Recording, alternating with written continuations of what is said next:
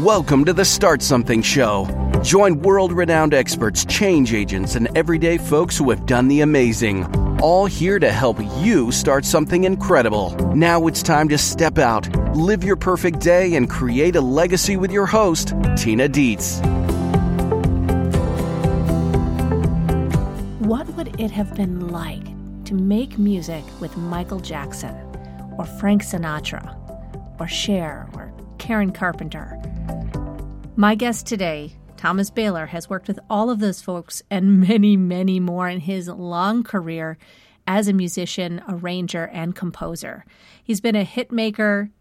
When you hear the things he's composed, well, you'll know it immediately. Everything from She's Out of My Life by Michael Jackson. Well, I'll let him tell the story. Thomas Baylor is my guest today here on the Start Something Show, and if you're just joining us for the first time, I'm Tina Dietz, and thank you very much for listening in. This Season 2 of the Start Something Show, the VIP Backstage Pass, is a different take than what we did in the first season. In Season 1, we pulled back the curtain on success from many, many successful people from around the world, getting into their highs, their lows, their failures, how they overcame them, and those stories of inspiration from these really cool people that I am very blessed to call colleagues and friends. In Season 2, we've got a little bit of a different take. We're going way deeper, talking with these folks, pulling back the curtain, not just on the stories of their success, but on the actual tools and tactics that they use, that they teach. These are mini training sessions for you to inspire yourself to go further, to go the distance, and to become more successful. I don't want to waste any time getting to the interview with Thomas because the stories that he tells are just incredible. I was pretty riveted. You'll hear that. I let him do most of the talking on this show.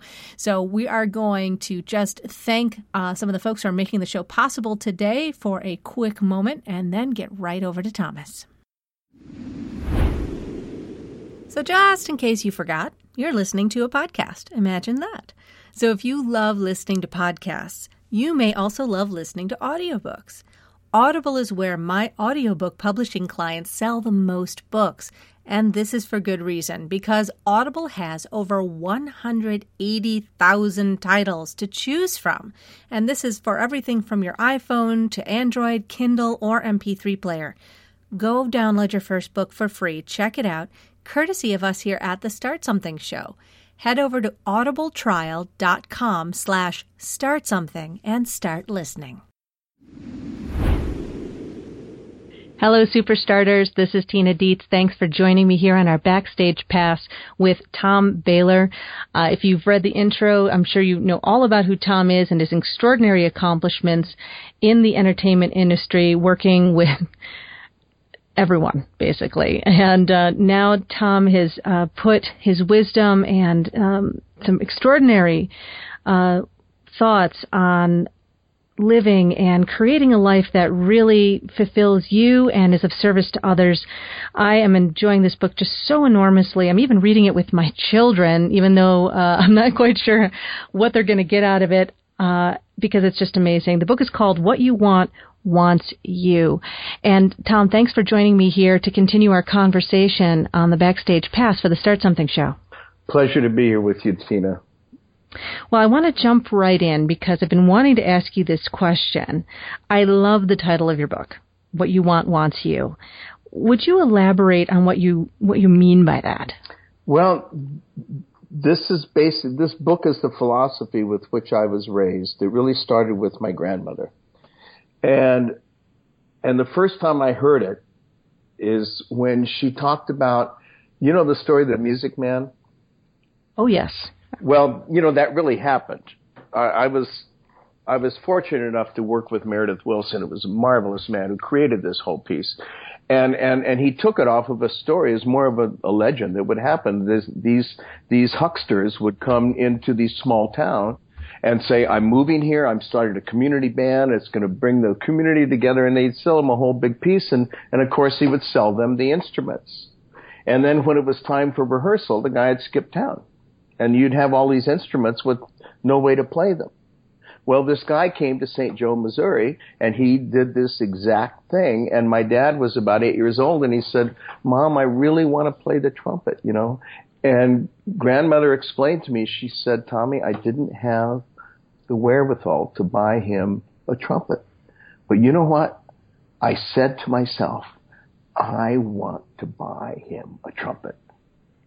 And she said 2 days later, this guy knocks on my door, and he said, I just came to town. I started this new business. I hear you've got this bookkeeping service. I've got kind of a large operation if you're able to help me, but I'll pay you this much to do it. And she said, guess what? I bought him the trumpet.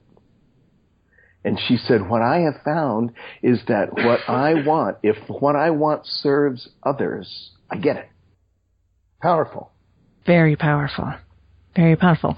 So the book and your experiences, you know, growing up, your experiences throughout your career have kind of led you to this place of, you know, mentoring and paying it forward. Although I understand you've done, you know, a fair amount of this throughout your, you know, entire career. When you're mentoring somebody, what is kind of your approach to helping somebody? Well, you know what I do with everyone I've ever mentored. I mean, obviously, when you first start, I didn't have an idea what I was doing, but I knew what I treated it the way I was raised. When people come to me and they say, I would like to work with you, my first question is, what do you want? And the interesting thing with college-age kids is when I ask them what they want, usually the first three things they say is what they don't want. Well, I don't want to do this, and I don't want to. Yeah. So I usually say something like, perhaps you didn't hear the question. What do you want? What you don't want is what led you to me. Let's concentrate on what you want. And if what you want serves others, I believe you'll get it. So it opens up possibilities for them, and they tend to open up. And I use phrases that tend to shock people sometimes. I had this young woman who actually came to me as a sophomore in high school, and she said, I want to go to USC, and I want to study music industry. And I didn't know she was a sophomore in high school. And I said, well, great, you know, I'll be happy to talk with you about that. And then I asked her, I said, well, you should probably get your application in. And she said, well, I'm just a sophomore in high school. And I thought, oh my gosh, you know what you want to do and you're a sophomore in high school? This is beautiful. So I've worked with her ever since, and now she's a senior at SC. But when she was maybe a sophomore, she would call me, you know, and we would do Skype sessions. And one day she called me, she said, okay, I've figured out what I want to do. I want to manage artists. And would you help me, you know, talk over this? And I say, yeah, well, here's what I do. And this is my dad's message. It was always an I message. This is what I would do instead of saying, this is what you should do. Yes. So I said, what I would do is I would start with the artists that I love because there's a passion there. And I would find out who is managing them. And then I would drill down into those companies and find something that resonates with me in my heart. Oh my gosh, they do this. This is wonderful. I believe in this. This is in line with my values. And then I would email them and I would say, you know what? I ran across you because I decided I wanted to be, and tell them the truth in an abbreviated form. And I resonate with your values and I would like to intern for you. And she said, well, they're not going to pay any attention to me. They don't know anything about me. They don't care. And I said, Zoe, you're not that smart. And she said, what? I said, you're telling the future. If you were good at this, the world would be the path to your door. You're making up a story, and that story is actually probably a lie. It's at least as much of a lie as it is the truth. So if you're going to tell a story that they can't wait to talk to you. And it changed her perspective. She applied to 3 different agencies and was accepted by all of them. Wow. And she's flying. I mean, when she gets out of school. That's really great. Well, to have a mentor from that young of an age is, first of all, somewhat unusual, and also just what an incredible opportunity for a young person, first of all, to reach out like that, and secondly, to actually take the coaching. Well, when we're at that age, we tend to, because the kids I'm mentoring are usually in their 20s. I had this one fellow He's actually one of the first people I mentored, and I asked him what I want. Well, I said, "What do you want?" And he said, "I've always wanted to be an A&R man at Capitol Records since I was a little boy." And I said, "What are you doing about it?" So if you remember my story about my bicycle, I was asking the same questions my dad did. I said, "What are you doing about it?" And he said, "Well, I got an interview last summer." And I said, "Well, how did it go?" And he said, "Well, I didn't get the job." And I said, "Well, tell me about the interview." So he said, "Well, I went in there and I showed him my work and told him what I'd done. And I said, okay, well, that's a normal thing to do.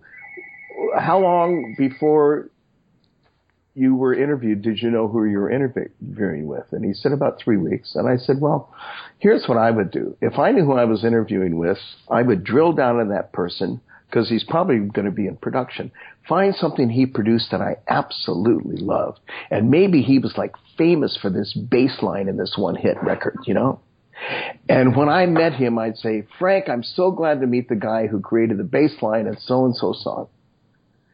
And I'll tell you what Frank's going to think. He's going to think, "This guy gets me. I need him." Yes, because what we all want is to be gotten. What we all want is to be look into somebody else's eyes and go, you see me, I see you. Exactly. Well, guess what? He did that, and he got a job. So now the backstory of that, and this is so amazing, because he worked with me, and he was really drinking up this whole philosophy, which is a very simple one, and it's so effective. And so now EMI completely buys, because they owned a big percentage of Capitol Records, and they bought the whole company. Well, they had to lay off 25% of the workforce. Now, the CEO of EMI is a lovely gentleman, and he pulled together the entire workforce in Hollywood into an auditorium, and he explained to them that this is not easy for him to do, but you got to plug the holes in the boat so it doesn't sink. And the workforce isn't the hole, but we were expending more than we were making, so we have to do. Yes, something has to happen. So we tried to explain it, and then he said, "Are there any questions?" And this young man that I had coached stood up and he said, "Yes, I have a question. I'm the low man on the totem pole. I've been working here for 6 months. This is my dream job. This is what I've wanted all of my life. I love this company. I love what I do for this company. What do I have to do to convince you to keep me?" And he said, "You just did." That's powerful stuff right there, to speak out in front of all of those people to make that kind of a stand. And to tell the truth. All he did is tell the truth. Yeah. It's amazing. Yeah. It's amazing. It's the opposite of a victim mentality right there. Absolutely. Yeah. You cannot simultaneously be of service and be a victim. That's a very good. I never thought of it that way, Tina. But you're out. I never did either. It just came to me, so I think we'll keep that one. What do you think? Yeah, no kidding. You might find that in my newsletter this week. Very good. Very good.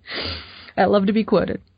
All right. I want to switch back over into your experience in the music industry for a minute, because you've worked with some just extraordinarily talented people behind the scenes, people who were, in right behind the microphone, as it were, hit makers and all of that.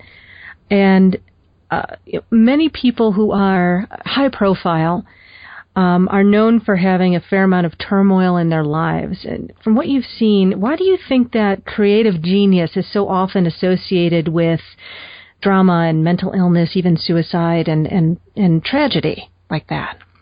Because we can take that from history too, but from your experience, what would you say? Why does that seem to happen?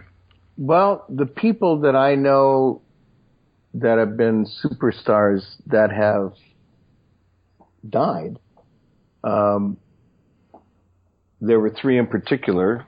Elvis Presley, Karen Carpenter, and I were very close. In fact, we almost got married at one point. Oh, I didn't know that. Wow. And Michael Jackson, of course. And I worked with Michael from the time he was 13 till he passed. I didn't feel so much turmoil in their lives, but I experienced what it was like just being around them. I mean, one day Michael and I, maybe he was in his 30s, and so I worked with him for 20 years, and we found ourselves in the booth of the studio alone, for a few minutes. And I said, Mike, how are you? When I pointed at him, I said, how are you? And he said, man, I just wish I could go to the store. He was a prisoner. Yeah, that's a lot of pressure. It's so much pressure to have that kind of notoriety. When Karen and I were going together, if we wanted to go to a movie, her agent would call the theater and we would slip in a side door after the movie started and leave during the credits. So all of a sudden you're sneaking around almost like a criminal and you're anything but.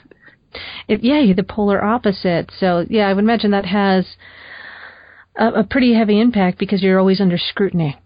Exactly. And I worked with Diana Ross, and who I adore, and when I... Oh, Thomas, we had just a little technical blip there, and I want to make sure we get back into the story. You had started to share an experience you had with Diana Ross. Yes.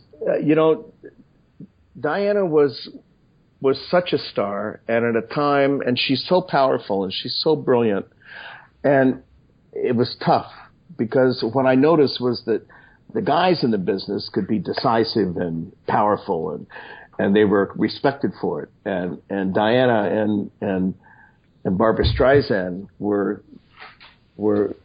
got some labels they didn't like, from being the same thing.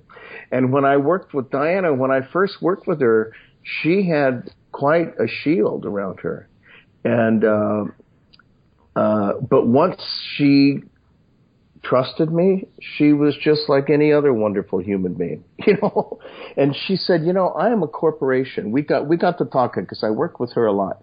And we got to talking one day and she said, I'm a corporation. And when I get on mic, if my team behind me hasn't done their job, I bear the brunt of it. And she said, so I get like a little paranoid, about is this done? Is that done? How's the sound? What are we doing?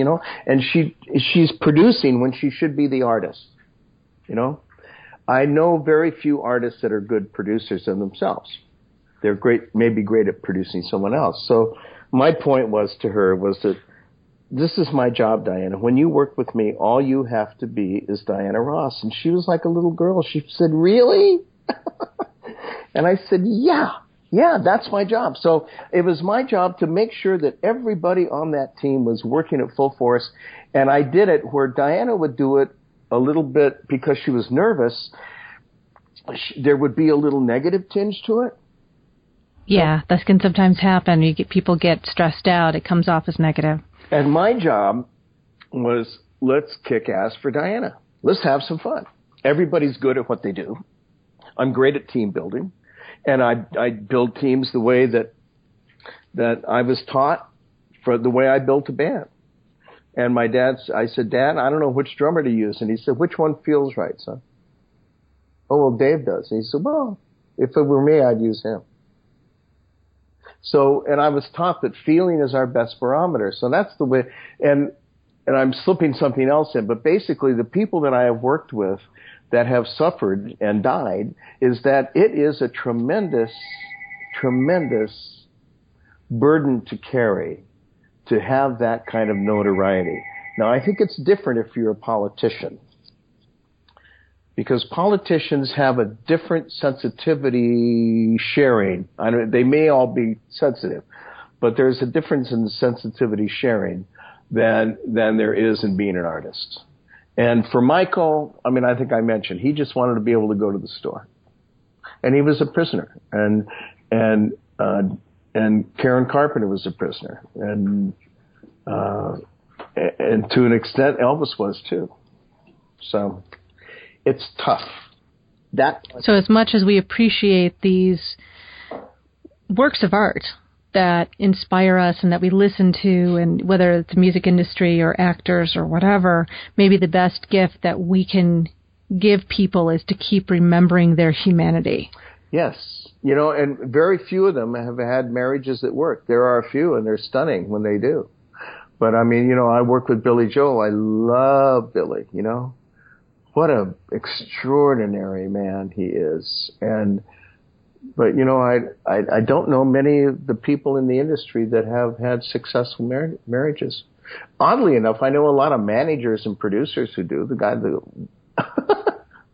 not quite the same time in the spotlight, a little bit more, for lack of a better way to put it, power behind the throne, or behind the scenes. Yes. Do you think that makes a big difference? I have something to share, if it's okay, about Billy Joel that I think. Yeah, go right ahead. I mean, I think I can sing about 3/4 of the Man's Songbook by heart. So yeah, I'd want to hear that. Billy is amazing, and he normally didn't use vocal arrangers, but when he did Innocent Man, which has been his landmark album, the album was an homage to the influences in his musical influence. And he did not want to be in charge of that completely. He wrote the songs, of course. And he had just fallen in love with Christy Brinkley, and she was in the studio with us every day. And it was just such a joyful occasion. And we were having a ball making this album. And I had hired the singers and done the vocal arrangements for him. And watching him, he was actually writing the songs. We'd record a song that he had written a few weeks later, but he was still writing the album. So I watched him, and when he wrote lyrics, when Billy writes lyrics, he used, at this time anyway, he used like a college composition book, with lines in it and stuff. That's what he used. Yeah, the little binder, whatever they call it, the circular binder on the side, whatever that thing is. Anyway, he was writing, I think he was writing for the longest time. And I watched him write the lyric on the first page, and then he would turn the page and he'd write the lyric again, but there'd be a word or two different. And he'd turn the page and write it again, and he would do this 50, 60 times. And observing him, I said, wow, Billy, I've never seen anybody write like this. You don't cross anything out.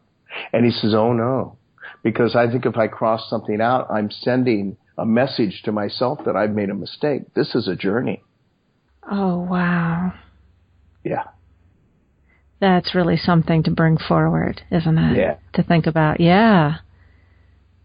If we cross it out, if we negate it, it's like throwing it off like it has no value. Exactly. And what it is a building block. And he said, I'm through when the ideas stop coming.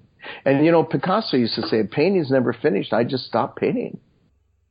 That's beautiful, too. And so many of the what we consider the masters in artwork, you can find previous versions underneath the version that's, made visible to the public, or that they kept the painting and were adding to it 5 years later because it just wasn't quite there. And, taking that kind of artistic sensibility into our lives is important. Yes. And I would argue the point, not argue it, but I would add to that I'm not so sure that it wasn't quite there. It was just that there's something else appeared through time, that it didn't make the other one bad. It wasn't there. It was that now it's here. It was there. Yeah. We were a certain person at 5 years old, and we're a certain other person at 35. But we were just as good at 5, right? Yeah, we're just as good at any point. Like, we keep coming back to this point of, I'm okay. I'm okay. I'm okay. Yes. Right. And I'm okay. So when I'm sorry, go ahead. I wanted to take some of what I'm hearing in these conversations about pressure and notoriety, about being put in a box, because one of the things that is unexpected for folks as they're developing any kind of idea, whether they're developing as an artist or a parent in their career, or especially in a business, because of course I'm mainly with entrepreneurs, it's that what tends to become sticking points for people is this development of identity that we keep coming back to, and needing to step into something new that they haven't before. Mm-hmm. So what would be some things that you have either learned or that you would suggest about to offer some mentoring advice to folks who are finding themselves stuck into this place of, I'm not sure that that's me, or who am I to say that about myself, or, wow, can I really charge that much, or whatever the case may be for people developing that identity? Again, it goes back to this formula that I ask, anytime I have a quandary, I ask myself, what do I want? And if I'm looking at a financial issue, like what am I going to charge for this? I ask myself, what do I want? And a number comes to me. And I trust that number. I have learned to trust the universe so much that I know that I'm not that smart. But everything is available to me. When I ask myself what I want, whatever comes to me is my declaration. And I say, okay, that's what I want. Now, I have never had the point where I've come to find that was too much. In fact, there was one case, I was working for Anheuser-Busch, and they asked what my fee was, and I told them. And the guy said, that's usurious. And I said, well, here, I'll make you a deal. If after our show is finished, if my fee is not the last thing on your mind, pay me nothing. That's quite a statement. And the fee was never discussed after that. But I trusted, and you know what? At the end of it, he said, you earned that. And I said, well, yeah. Yeah, what'd you think I was going to do? I'm exactly. not in this business to make you unhappy. I'm in this business to make you thrilled. So I trust, again, it's trusting. And what I find is doubt is the biggest enemy. But doubt comes from fear. And if I question myself, am I good enough for this? I don't really know. But if I ask myself what I want, something comes to me. So what do I want? I want to write a song. When I was doing the Ford account, I got in this business very early on and made a ton of money because I was asked by Ford Motor Company to put a group together for them, and that lasted for 2 years. And after that, I realized that my income was going to change because that was over. And I thought, well, you know what? I like my income at this level. So I said, what do I want? Well, I want my income to stay at this level. What are you going to do about it? Goes back to the bicycle. What are you going to do about it? And immediately it came to me, well, you love to write songs, write a hit. So I said, I'm going to write a hit.